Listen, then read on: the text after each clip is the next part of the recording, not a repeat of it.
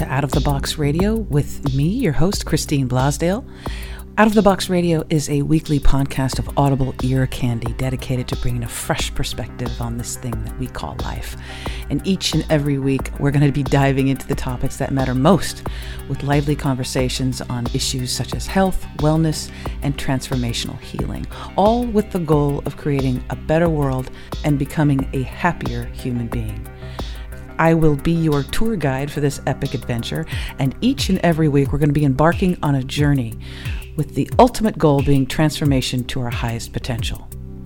And now, let's get out of the box. Hello everyone, and welcome back to Out of the Box Radio. I am your host, Christine Blasdale, and I am so happy that you tuned in today because we have a very, very special program for you. As you know, with Out of the Box Radio, my whole goal is to bring to you people who are doing something unique, something wonderful for the planet. We showcase a lot of different people who have products, services, who are doing something great for the world, and today is no exception. I am very, very happy to have on the program H.G. Tudor. Now, H.G. Tudor is a narcissistic sociopath. Yes, I said that. It's true. Who, as part of his growing awareness and treatment, has been writing about how he and his kind behave and what goes through their minds in order to provide people with insight and enlightenment. He shares his observations and his ongoing situation through his platform, Knowing the Narcissist, which is a daily blog available on Twitter and Facebook, along with many, many books that are extremely popular, covering a wide spectrum of behaviors and how to deal with them. He lives and works in the United Kingdom, and as a consequence of the sensitivity of his professional position, he must maintain a veil over his identity, which we'll respect during this interview. And I want to say, HG, that I stumbled upon you on Facebook, and I was both repulsed and excited when I saw the blog. And I was shocked at how many people had responded to your blog entries and how popular you are. But I'm so happy that you're here on Out of the Box Radio. Thank you again for taking the time to be with us. You're very welcome. I'm delighted to be here. Now, the first question is, I get, you know, this whole thing reminds me sort of like the magicians who tell the public how you saw the woman in half, you know, like I'm sure there's other narcissistic sociopaths out there who are like, hey, HG, what are you doing? Talk if you don't mind a little bit about the birth of this. When did you decide to sort of come out of not the closet, but come out of hiding, so to speak? There were sort of two rationales behind that. The first was allied to the fact that I really enjoy writing, and I have always engaged in doing that. And I used to write a little bit about some of the things that had happened to me and some of the things that I did purely for private consumption. And then as a consequence of the desires of my family, it was necessary for me to engage in a course of treatment. And arising out of that, the discussions that I had with the two doctors that were engaged in that treatment was the suggestion that because of how articulate I am and because of my love of writing, that it would be beneficial for me to engage in doing further writing, but to put it on a platform to enable others to interact with me. It wasn't done from the perspective of necessarily wanting to help other people, more a case of putting the information out there and allowing people to decide for themselves how they might use it. And it's interesting how you mentioned, Christine, at the outset, how you were both repulsed and excited when you first saw it, because that is generally the reaction that tends to engender. There is this, I can't believe I'm actually reading what's been written here. Quite astonishing, but also, isn't it fascinating? Yes, well, and it's a radio producer's dream come true, because you're allowing people into the mind of now, of a narcissist. And now, for people who don't understand, and I'm going to tell everybody, you have at one time or another come across someone with a narcissistic behavior or narcissistic personality. Okay? It doesn't matter who you are. I know you said, no, not me. Yes, you've come across one, or you might be one yourself. Now, for our audience who are not maybe completely up with the language, if you don't mind, can you explain what a narcissist is? And are there different kinds, different levels? There are. Everybody has narcissistic traits. You have them. I certainly have them. Everybody listening to this will have them to a greater or lesser extent. Everybody's born with those narcissistic traits because as a baby, then a toddler and a child, it's a simple case of feed me, care for me, keep me warm, entertain me, very inward looking. And then over time, as the way that people develop, they will realize, or most of them do, that in order to get on with the world, one has to engage and interact with people on a give and take basis. And that will ultimately influence the extent of the traits that they have, along with some other factors which I'm sure we'll touch on a little bit later, which are more related to trauma and so on. Anyway, in terms of what is a narcissist, because everybody has these traits, you will know somebody who perhaps always likes to be the center of attention. But that in itself doesn't mean that they are a narcissist. It merely means that they have a narcissistic trait, one of which is perhaps grandiosity.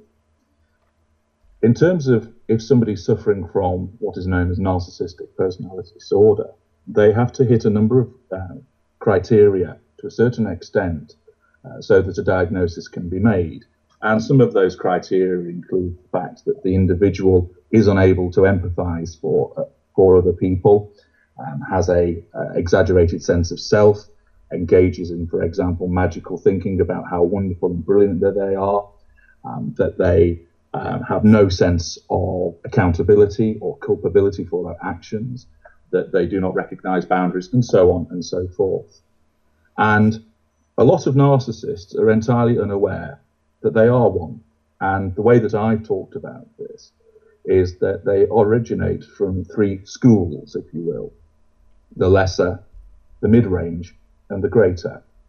And if you think of a spectrum, on your far left, you've got generally empathic individuals who are kind and caring, honest and decent, who have few narcissistic traits, but they'll have some. Move a little further to the right, and then you'll have, perhaps if you could call them normal people, not particularly empathic, but nowhere near narcissistic, but again, have some traits. And then we move further to the right, and you start to engage with those who have narcissistic personality disorder, and those are what I call the lessers. They don't know what they are. And if you were to say to that person, you were a narcissist, they would completely deny it. And they would also react very badly to it. Move a little further to the right on this spectrum, you then have the mid-range. Those types of narcissists have an awareness that there's something not quite right about what they do. They have an awareness of certain needs, but they don't fully understand what they are. And then move further to the right, and you have the greater narcissist, which is on the scale of sociopathy, which is essentially whereby there is an awareness, it's calculated, there is scheming, there is plotting, and those narcissists are fully what they are. But whether they will admit that to anybody depends on whether it suits their purposes or not. So you have those three different schools, if you will, which are along the scale. And then within those schools, you have what I've called the cadres. And there are four of those: the victim, the somatic, the cerebral, and the elite. Briefly, the victim narcissist is somebody who is essentially looking for a mother figure. They're often a hypochondriac, or if they have a genuine illness, they'll play on it repeatedly. Typically, they will say, I have a bad back, or I suffer from depression, or a bad knee, often invisible illnesses, if you will.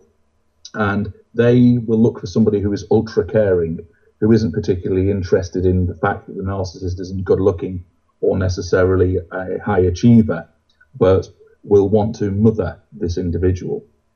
A somatic narcissist is obsessed with appearance, not only physically, but in terms of material appearance, drives a flashy car, lives in a large house, wears the latest designer gear. Cerebral is all about the intellect and showing off how clever the individual is. And an elite is a mixture of both the somatic and the cerebral. So you have 3 schools and 4 cadres, and narcissistic individuals are drawn from all of those. Wow. Oh my God. Now, how does someone, because what I've noticed, and folks, if you've just tuned in, this is Out of the Box Radio, and I'm Christine Blasdale, and my wonderful guest is H.G. Tudor, who is a master narcissist. What do you prefer? What do you prefer to be called? A narcissistic sociopath? You can call me that if you like, or it sounds so it sounds so mean, but I just love your honesty. That is the classification that was provided by, as I refer to them, as the good doctors. That's what they've told me. My position is, I refer to it more in terms of by making it more accessible for people to understand. I refer to it as a greater elite narcissist. Of course you do. Of course, but then of course people will say, well, you'd love that title, wouldn't you? And of course I do. Yes, exactly. What I've noticed when I stumbled upon your page on Facebook, which is called Knowing the Narcissist, by the way, folks, you want to check it out, is so many women, I would say a majority of women, so many women were like, oh my God, thank you. I thought I was crazy. I thought I was jealous. I thought I was insecure. Well, because the narcissist that was in their life was telling them that, oh, you're just, insecure. That's from your childhood. So for people in the audience, can you maybe because maybe they're in a relationship with a narcissist and they don't know it. What are some keys? What are some things that they should be paying attention to see if they are indeed actually with a narcissist or someone who has narcissistic behaviors? Certainly. The whole point of why we're able to do what we do is because you never see us coming. If you did, you would naturally run a mile. And this is what makes us so dangerous. If you were to ask anybody who you're walking past in the street, what do you understand by the word narcissist? I should imagine half the people would shrug and not understand the word. And then probably a good further 3/4 would say, well, that's somebody who loves themselves, isn't it? But they won't actually understand what a narcissist is, how they appear to a person, and what it is that they do. And this is why anybody who is entangled with our kind cannot actually believe what has happened to them. And it takes them such a long time to actually extract themselves from our grip. Now, many people, when they're first approached by us, we engage in the seduction stage. Very charming. We mirror your behavior. And the reason we mirror your behavior is because ultimately you are always looking for your other half. And that's why people talk about my other half, because you want to see yourself. I'm not talking about exactly the same, but you want to find somebody who has very similar interests to yourself, has similar moral outlooks, likes similar things to yourself. We mirror all of that. And so one of the first things whereby, as an indicator or a red flag, is if you're with somebody who just happens to like everything that you like and doesn't like everything you do not like, and it's astonishing how it just seems that you match on every single level, that is a warning sign. Now, the problem is, of course, for the individual, they will just think, isn't this marvelous? I've met this man and he's completely into horse racing like I am. He likes the same kind of music as I do. He likes eating Thai food. And you'll never believe what. He's also takes an interest in the works of the author Ian Banks. Now, the narcissist probably doesn't like any of that, but what he will have done beforehand, particularly if he's of the greater nature, he will have gone on the individual's social media and looked at what they post. And if he's noticed that that person talks a lot about liking to read Ian Banks, The Wasp Factory, for example, he will then proclaim that that's his favourite novel. And so he creates this match. And the problem is, the individual will think to themselves, well, this is wonderful, and they won't see the danger sign, but it's a huge red flag. And there are so many of them that during the initial stage, for instance, we want to bind you very close to us. We want you giving all your attention to us because that provides us with fuel. Fuel, or narcissistic supply, is where you give us an emotional reaction. So all your admiration, your love, your happiness, your joy, your appreciation, from a smile to you saying that I love you, all of that provides us with fuel. And at the beginning, we want this positive fuel from you. So therefore, we're lovely to you. We make you fall in love with us. We're very charming, and we do it very quickly because we want to get hold of you as fast as we possibly can. We want to bind you close, and that's so your focus is on us all of the time and nobody else can intervene. So we will try and isolate you from anybody we see who is potentially somebody who will cause a problem, who might say, hang on a second, this guy's told you that he loves you after 3 dates. Don't you think that's rather quick? Right. If somebody's talking in such terms, we will say, well, they're jealous, aren't they? They haven't got what you and I have got in our relationship. You don't need to listen to what they've got to say. And I do love you, and it has happened so quickly, but then that's because I've met my soulmate.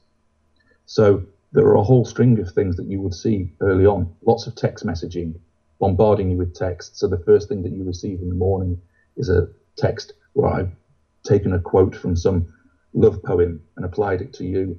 I'll ring you during the day to let you know I'm thinking about you. I will send you gifts. I will take you to exciting places.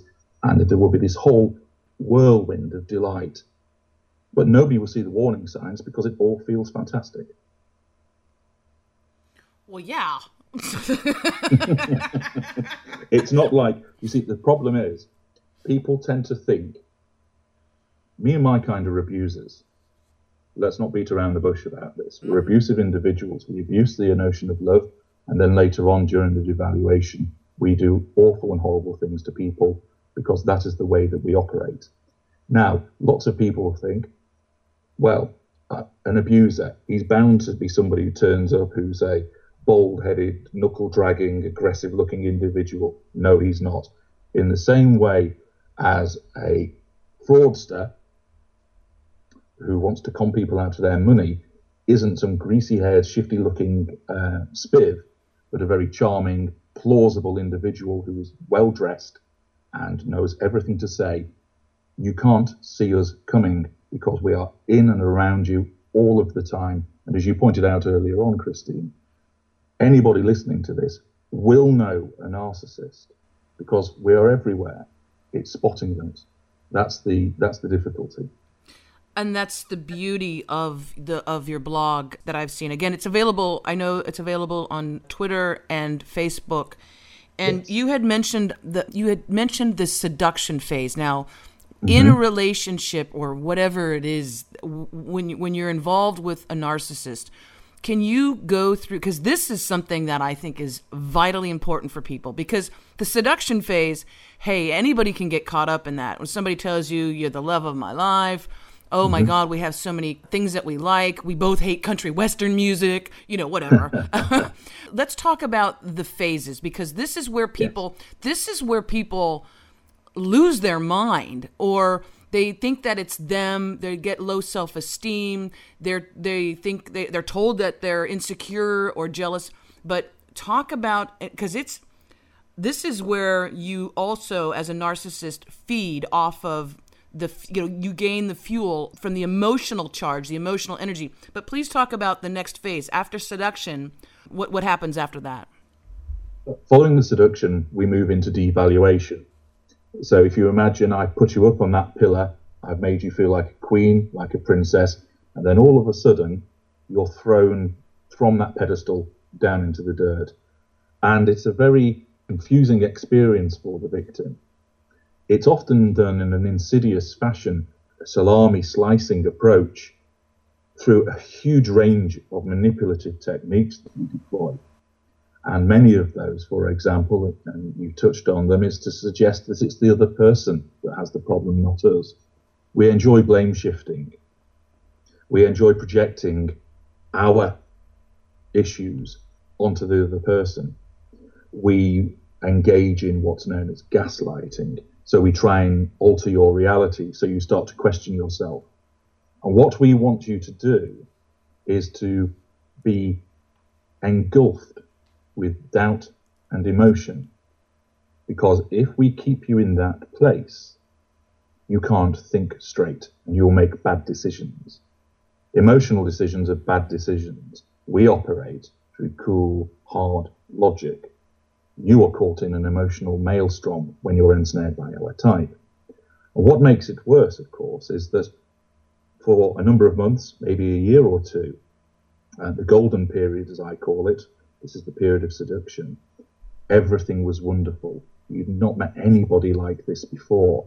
It was the love of your life, and then all of a sudden it goes wrong and you can't understand why. So your initial reaction is to think, I must have done something to cause this. Now the narcissist knows that you're mired in this doubt and will just keep exploiting that. And you, rather than realizing this is a disordered individual I'm dealing with, who 1 minute is all right with me and then the next is unpleasant to me, that can't be right, I'm walking away. That is how somebody would regard it with cool logic. But you don't. You think, why are they behaving like this with me? What have I done wrong? I want to make them happy. I want to get back to the golden period. So they will try even harder and they will stay linked to the narcissist. And the narcissist will just exploit this. So they will create upset and frustration and anger and fear, because all of those are negative emotions.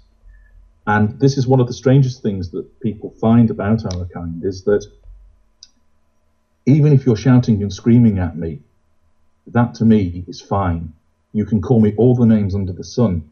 That doesn't matter, so long as you're doing it with tears trickling down your face or with your mouth twisted in anger, because you're providing me with fuel. And so long as I'm getting that reaction, I'm perfectly content with that. And a normal person would be, what are you shouting at me for? I don't like it, and walk away. But to me, that isn't an issue. Now, talk about, do most narcissists have several feeding opportunities at the same time? Because this is something that I have noticed with friends of mine who, and they have all said, they just thought that their partner was a cheater. And they said, yes, this person is just cannot be faithful, cheated on me. And they go away from that relationship angry at the person for that, but they don't realize how they've been manipulated. Now, talk about the multiple relationships that a narcissist will have, or the multiple connections that they will have, the opportunities for feeding not just that one person. Yes. The situation is that with a narcissist, they need fuel from lots of different sources. And one can divide it into essentially 3 categories. There are primary sources, which is invariably your intimate partner. Not always, but most of the time it is. You then have secondary sources of fuel, friends, family, colleagues, and then tertiary sources of fuel, strangers, remote strangers, minions. So, for example, the guy who serves you your coffee in the coffee shop down the road would be referred to as a minion. A stranger would be somebody you get in a lift with who turns and smiles at you. All of those categories of people are regarded as appliances by our kind. We don't regard people as individuals because we merely see them as extensions of ourselves, because they are there to do what we want. And there are essentially 3 things that we require these people to do. The first and foremost is to give us fuel. The second is to provide us with character traits, which I'll return to later. And the third is residual benefits, which is basically that person might provide a roof over my head for me, they may lend me money, they may give me a lift, etc., etc. But in terms of fuel, if, for example, I wake up in the morning, and the first thing I do is reach for my mobile phone, and there is a text message there from somebody I was flirting with the previous evening, their message may say, missing you already, HG, can't wait to talk to you again. That provides me with fuel Now, you might ask, well, where is the emotion in that? Well, I know there's emotion in that because I know that the person has written that has written it from a position of admiration and longing. So that creates fuel for me. I then get out of my bed, and let's say that there's a person I'm living with. They've been up before me, and they come in and they bring me a cup of tea and wish me good morning. That gives me fuel because they're doing something pleasant for me. The gesture of making a cup of tea for me is a loving and kind gesture. I then receive a telephone call from a friend who wants to congratulate me on the deal that I closed yesterday. That admiration gives me fuel.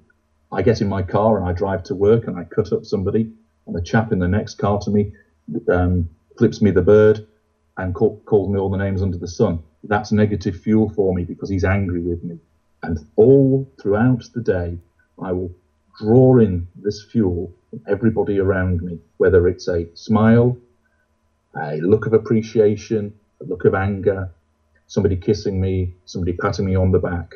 And it comes from all different sources. And the potency of that fuel varies dependent on who's providing it.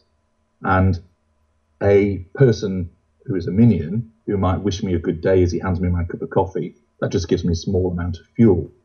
Whereas my intimate partner coming in and hugging me and kissing me and telling me that they love me gives me a huge amount of fuel. And therefore, often the narcissist will want to draw fuel from lots of different sources. And that's why infidelity happens very frequently, because there is a need to draw it from the primary source. This is the intimate partner, the spouse, the girlfriend, the boyfriend. But at the same time, we may as well take it from somebody else and take it from somebody who we're having an affair with, because this enables us to triangulate those two individuals as well. And in those instances, if, for example, our partner has suspicions that we're playing away, they will get angry and upset about it. So we receive negative fuel from that person.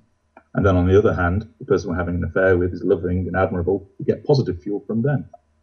And if you imagine all through the day, we're looking to top up with this fuel from anybody and everybody. If you don't mind, because the triangulation is, I think, one of the more, I don't want to say fascinating, but I understand the drawing of the fuel, because in the triangulation, all of the parties, other than the narcissist, all of the parties don't know what's going on. But can you talk about what a master narcissist does with triangulation and how it affects the different people involved? Certainly. I will triangulate a victim with another person, or with another person who doesn't even exist, or even with an inanimate object. By way of example, let us say I am in a relationship with somebody, and what I will do is I will keep mentioning somebody else's name. Let's call this individual Anne, and I will keep saying, oh, Anne did very well at work today, and she looked particularly nice. My partner will say, after a while of hearing me keep mentioning Anne, you talk about Anne a lot. My immediate reaction to that will be, I'm not allowed to talk about a colleague, am I? My partner will perhaps then respond by, no, I wasn't suggesting that. I will then go on the offensive because I know that they're suspicious and I sense an opportunity to get more fuel out of them. So I'll say, well, no, what are you accusing me of? Actually, I'm sick of you accusing me of things. I work bloody hard, you know. And I go there, and Anne's a very good colleague of mine, and she's very supportive of this new project. You're getting jealous. I can't stand your jealousy. Is it any wonder that other people are interested in me when you treat me like this? And you find that you've just made a relatively innocuous remark about the fact that I mention Anne quite often, and I've turned it into a full-blown argument, because I triangulated you with Anne to get you to be either upset or angry with me. And you threw the blame onto the victim. Exactly. Okay. We are utterly unaccountable at all times. With a lesser narcissist, it's a knee-jerk reaction, it's instinctive. So, for example, if you were to say to a lesser narcissist, I know what you are, I think you're a conniving and manipulative individual, the lesser narcissist, being a lower functioning individual, will probably turn around and immediately go, what are you using dictionary words for with me? Why are you trying to make me look stupid? And that will be their instinctive reaction, right, because they regard it as a criticism. I know exactly why they're saying what they're saying, and they're right in what they're saying, but I will still not let them accept that I will still not allow them to be right, because at all times I have to assert I'm in control. I'm the superior one. They're the inferior one. I am not done too. Let's go further into the triangulation. Let's say, as a master narcissist, you have one person that you are maybe in a relationship with, or the person believes that they're in a relationship with you, one-on-one, let's say. Mm-hmm. And maybe you're not getting the fuel, that initial charge that it's in the devaluation stage. How's that? We're in the devaluation stage of your primary source of fuel, because you're still hooked in, because you know that person loves you or whatever, yes, is connected to you. Now you bring in another person who is attracted to you. In yes, the triangulation, from what I've read in the blog entries, one of the things that master narcissists do is they play one upon each other. So, in other words, to the person that they're in the relationship with, again, like you said, mention the other person, bring them up in conversation, so that in the victim's mind, the primary victim's mind, there's this person that, do I have to worry about this person? I don't know. And then this is what's amazing to me. Mm-hmm. In the master narcissist triangulation formula, the other person, the new person, who is all excited about meeting you, doesn't know, it's the beginnings of the throes of excitement. Yes. You will tell that person how the other one is jealous or insecure, or yes, right? You talk bad about the other person with the new feeding source. Is that correct? That's right. And we will vacillate between those two positions on a regular basis, perhaps within minutes. So, for example, if I was in a relationship with person A and we are in the devaluation, now understand, in the devaluation, it is not a case of each and every day meting out horrible treatment against this person. There are periods of respite, which is an intentional act to keep them hooked on us. So it's a little bit, if you like, dealing with a drug addict and not allowing them to have any drugs for 5 days, and on the 6th day giving them some. Perfect analogy. Okay. Indeed. Now, with person B, they may know that I'm in a relationship, but I tell them, it's the classic, my wife doesn't understand me, or my wife never lets me do anything, or my wife doesn't let me have any friends, or she doesn't listen to me. But you new person B, you're wonderful and you listen to me, and I've never met anybody like this before, and it's absolutely wonderful, and thank goodness you've come along. So they feel special. And because people invariably take people at face value, person B will accept everything that I'm saying and will think, well, here's this man who treats me wonderfully, and isn't it awful that he's been trapped by this horrible wife who doesn't let him do anything? Yes. I want him for myself. So I will do everything I can to pull him away. And then, after a period of time, I decide that person B is starting to not give me the fuel that I want. So I will return to person A and say, there is this lady at work, she will not leave me alone. She's stalking me, she's crazy. She might get in touch with you and suggest that there's something going on between me and her. Don't listen to anything that she says. I'm letting you know this because I love you. It's you that I'm married to, and I want to be with you. So then person A thinks to themselves, well, thank goodness he still wants me. I've been worrying about that because things haven't been going too well between us as of late. And in a way, he is a handsome guy and very popular, so it's understandable that somebody else might be interested in him. But thank goodness he's warned me about this crazy woman.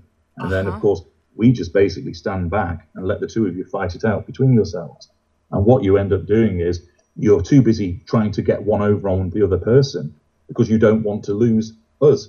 Whereas if you were able to make a cool and logical assessment of the situation, you would both sit down and say, wait a second, he said this to you. He said exactly the same thing to me.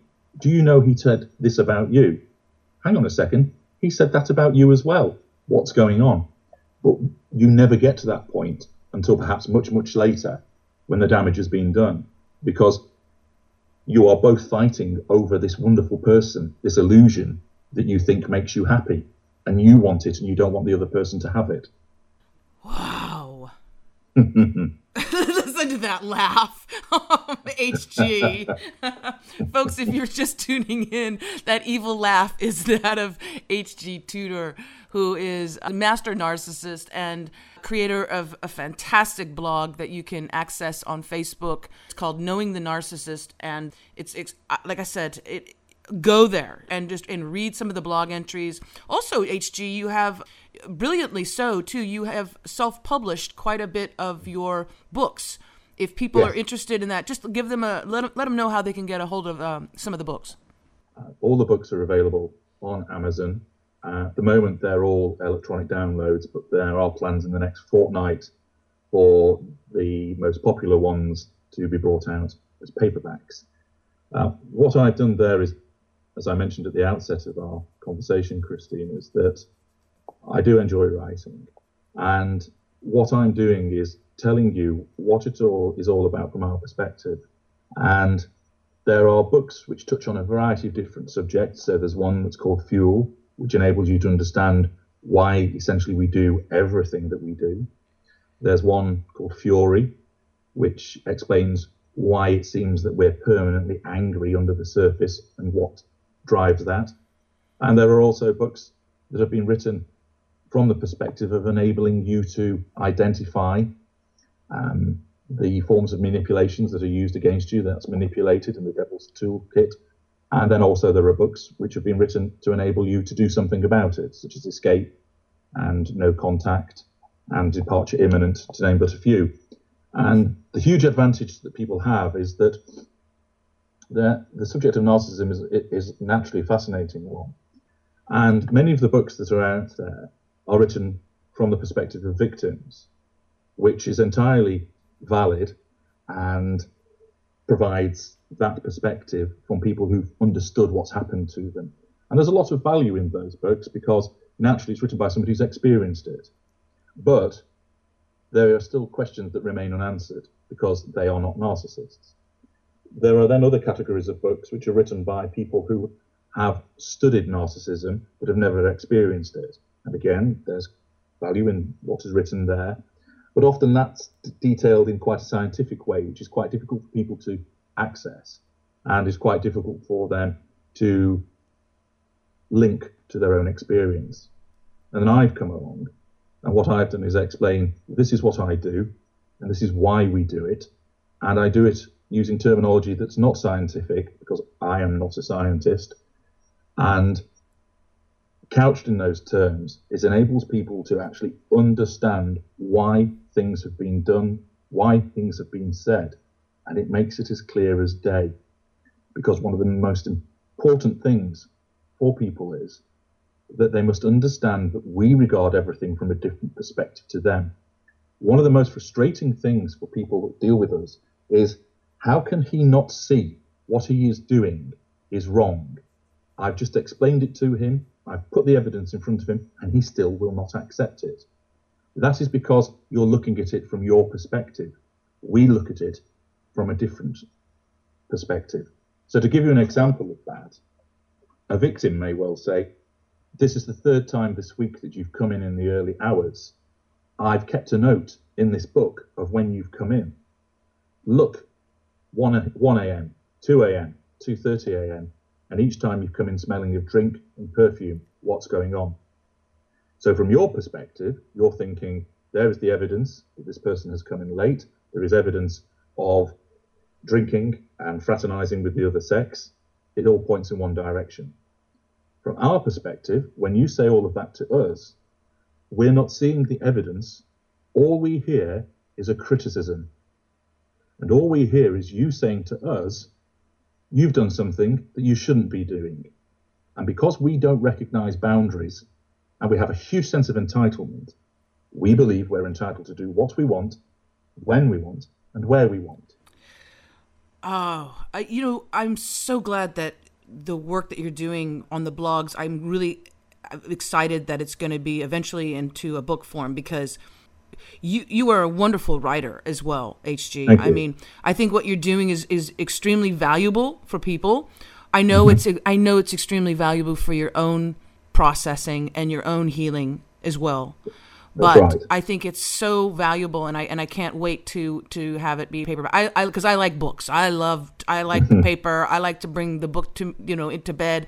I don't like to read on the screen so much because I'm always looking at the screen. I'm always on the computer or social media. And that was going to my next question. Yes. For the narcissist, master narcissist, whatever level narcissist someone is, let's talk about the feeding frenzy. It's like chum going out to a shark, pool of social media. Do talk about that, because in general, social media is an instant gratification for the ego. If you post a picture and you look handsome or beautiful, you'll get people saying, "Oh, you're hot, you're cute, you're blah blah blah blah blah blah." That's instant gratification. Now, for a person with normal behaviors of, yes, there's ego involved and there is narcissistic traits that we all have. Yes. But talk about what that does, or how narcissists use social media in order to get more of that fuel. In the same way that when the Romans built the roads, they had no idea that cars would come along them later on. The early pioneers of social media had no idea of the formidable instrument that they were creating for the likes of us. Social media is a playground for our type. It allows us to reach, manipulate, influence on a scale never before. I, of course, remember a period of time, given my age, prior to the existence of the internet and text messaging and so on. And if I compare back then in terms of getting fuel as to how I do it now, it is far, far easier. Social media allows me, when I'm targeting an individual, to find out so much about them so that I can then use that information to ensure that my seduction of them is successful. I mentioned earlier on in the conversation about how there will be a trawl of that person's online presence. So information can be gained in that sense. Social media allows me not just to put out, if you like, one fishing line to get a bite. I can put out thousands. And therefore, that increases the chances of getting somebody hooked. And then once they are interested, social media allows me to undertake the love bombing that is a key component of the seduction. So I can send them a message on Facebook Messenger. I can tweet something to them. I can use it to keep tabs on when they've been on social media. I can keep liking all of their posts. I can like all of their pictures, so that I am in and around them at all times. And then, of course, when the devaluation starts, I take it all away. They suddenly find themselves blocked, only for a couple of hours to begin with. Again, remember the salami slicing approach. So I'll block them across all my social media, and then I'll allow them back in. They're thinking to themselves, should I raise that with HG, or does it make me look like I'm insecure? I know exactly what you're thinking, because I've done it on purpose. It's done to unsettle and unnerve. It allows me to find additional sources of fuel while I'm in a relationship. It allows me to interact with people. It allows me to instigate smear campaigns against people when I'm about to cast them to one side. Social media is the narcissist's best friend. Wow. So Facebook is your BFF? Very much. No, you are, Christine. Oh, you're good. You are good, my friend. Wow. Yes. Well, and also you're gaining the fuel from the person who's been blocked, or let's say all of a sudden you're not liking their post anymore. And so they're sitting there going, how come he's not commenting on my pic? How come he's commenting on other people's pictures, but not mine anymore? I see what you're doing. So you're getting that fuel as well. Very much so. As I pointed out earlier on, this is one of the peculiarities and perhaps one of the most insidious elements of it, is that I don't actually have to see you react to gain fuel. If I know that I've blocked you, because I know you, I know that you'll be sat saying the things you've just mentioned there, and you'll be worrying. you'll be upset, you'll be frustrated. And that will provide me with negative fuel. Even though I can't see it or hear it, I know about it. And if you like, it is akin to the puppet master sitting there, knowing that if he does this on the left-hand side, somewhere over there is a reaction. And if he does this on the right-hand side, there'll be a reaction maybe hundreds of miles away, but there's still a reaction. And that fuels our sense of omnipotence, because we believe in the construct that we create in our minds, that we are this all-conquering, powerful individual who is able to move people around like chess pieces on a chessboard, that they are actors on a stage doing what we want. And social media is a fantastic way of enabling us to do that. And whereas, like, if someone like myself who's in a relationship with someone and I have my cell phone and they say, hey, can I I need to make a call, I need to call my mom or whatever, I have no problem handing over my phone to them and letting them make a call, letting them go through. They can even go through my phone because I don't have anything to hide. Now, with you, if, let's say, someone that you're in a relationship with or someone that even you are, courting, if they picked up your phone, HG, what would you do? They wouldn't get near it to begin with. It's as simple as that. And it's not the fact that there's one phone. There are 3 phones, but there are 2 they don't know about. And then there's a password to get in? Always. And of course, I am entitled to go everywhere on your phone, your PC, your laptop, because I am entitled. However, demonstrating the legendary hypocrisy for which we're known, if you then say to me, well, you're able to look at my phone, and so can't I look at yours? I will deny you that access. And I will quite readily explain, well, no, you can't. There's sensitive work information on there. That's probably a lie, but that is done to deflect you from wanting to look at it. And if you persist, I will turn it around with the typical blame shifting to say, why are you trying to control me? You're always wanting to look at my phone. Don't you trust me? What's the problem? I hate it when you behave like this. And then I'll decide that I'll storm out of the room and mete out a silent treatment to you for a few hours. So you will feel upset and you will lose sight of the fact that you wanted to look at my phone, and you'll focus instead on the fact that I'm not talking to you. What I'm understanding is that in addition to the need for the fuel, narcissists are brilliant liars. Yes. Like,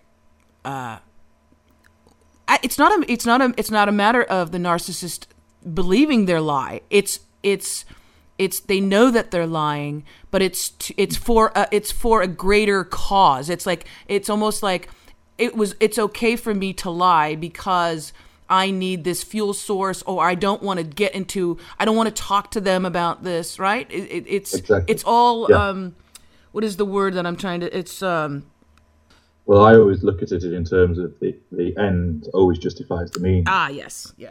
So, interestingly, in terms of telling lies, the lesser doesn't think that they are telling lies. They believe what they're saying because it is an instinctive and knee-jerk reaction.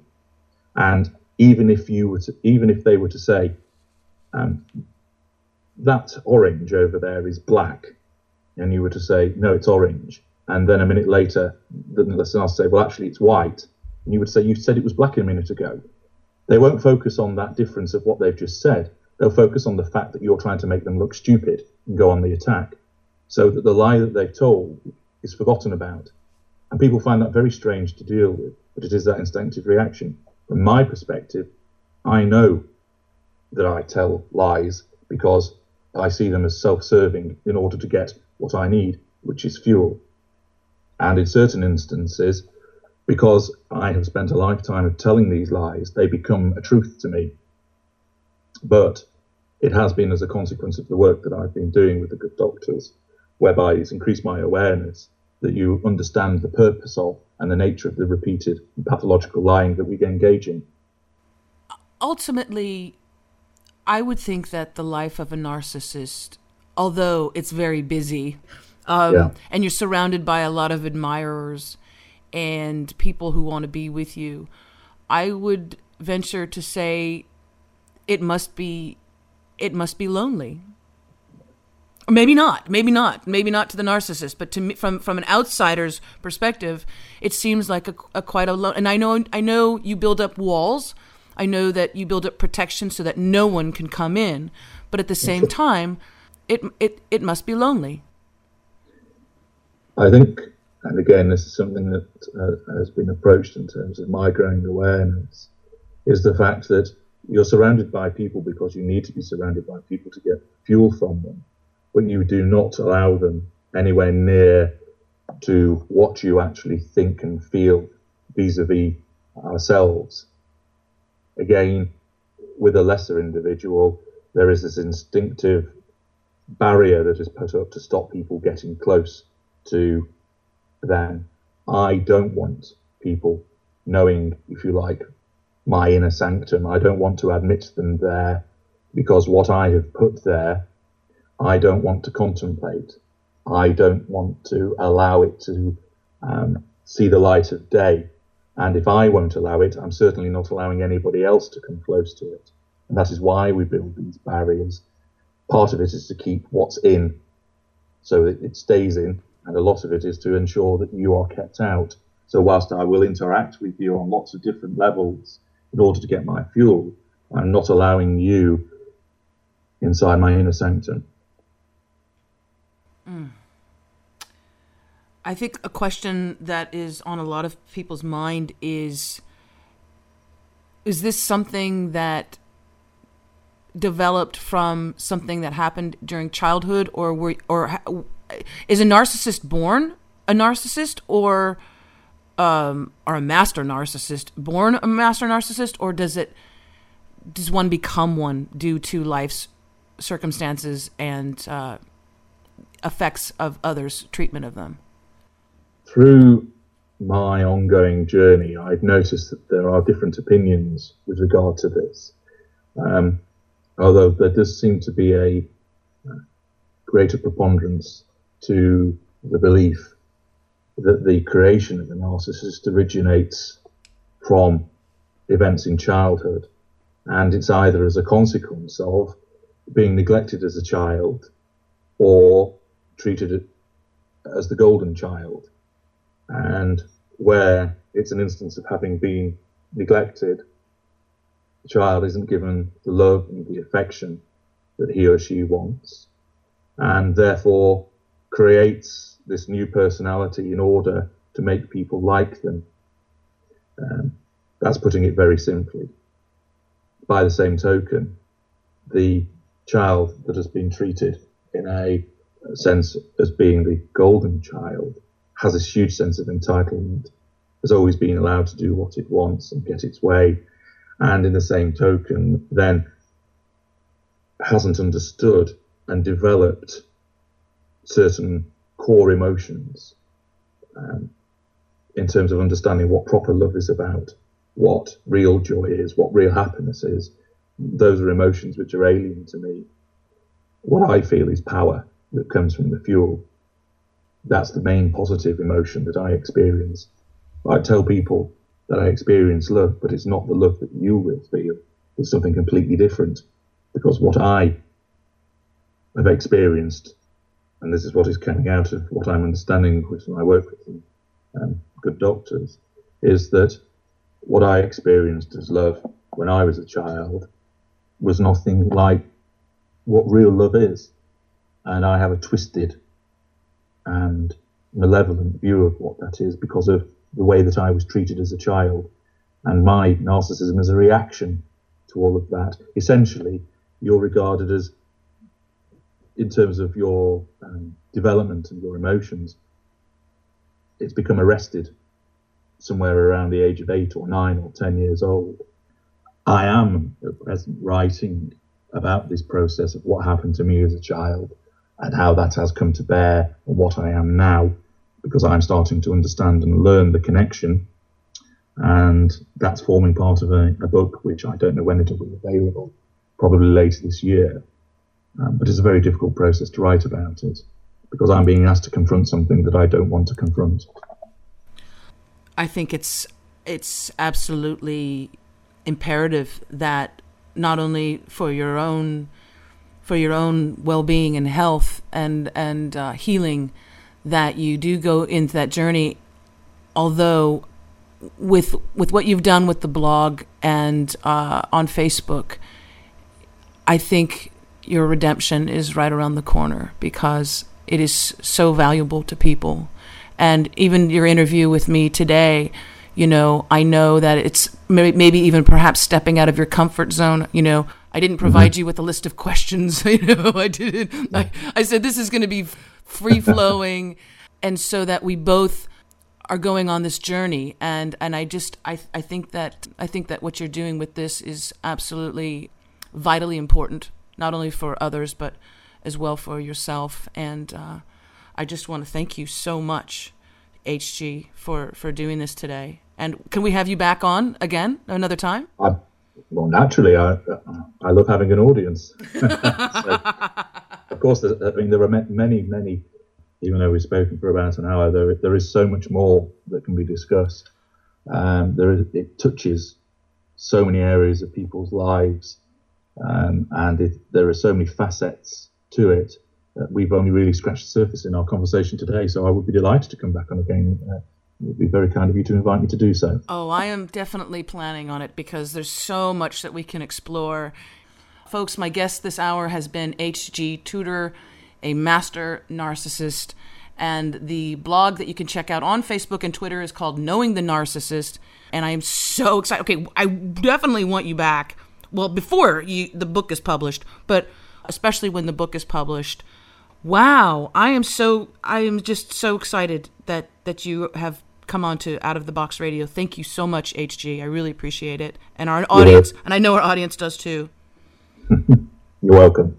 And folks, also, if you would like to share this interview, because I know you will want to, if maybe you know someone who is in a relationship with a narcissist, or who maybe you suspect has narcissistic behaviors as well, please check out the YouTube video that'll be posted. This program will also be archived on iTunes, and you can share it on social media that way. So I want to thank you so much for listening. Thanks again to H.G. Tudor. Go check him out at Knowing the Narcissist. Also, HG, you have a website as well, correct? Yes, that's the blog, which is narcsite.wordpress.com, and that's where you can read the articles there, which are then sent also to Facebook and to Twitter. But on the blog, I must say that there is a lively arena of debate there, with some very interesting people who approach their interaction with me in a respectful manner, and who are wanting to learn and understand what has happened to them, and to learn and understand what it is about my kind that makes us do as we do. And I'd encourage people to join that debate, because there's some very articulate and eloquent people there who have some excellent opinions and views of themselves, though almost as good as mine.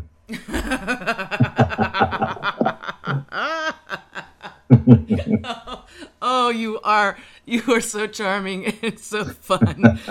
Again, thank you so much, HG. And you are now in the inner sanctum of Out of the Box Radio, and I know that our listeners are going to be flocking to your blog, and we're going to have you back again real soon. I promise. I look forward to that. All right. Thanks, everyone, for listening. And also, don't forget to tune in next week for another edition of Out of the Box Radio. Until then, always think outside of the box.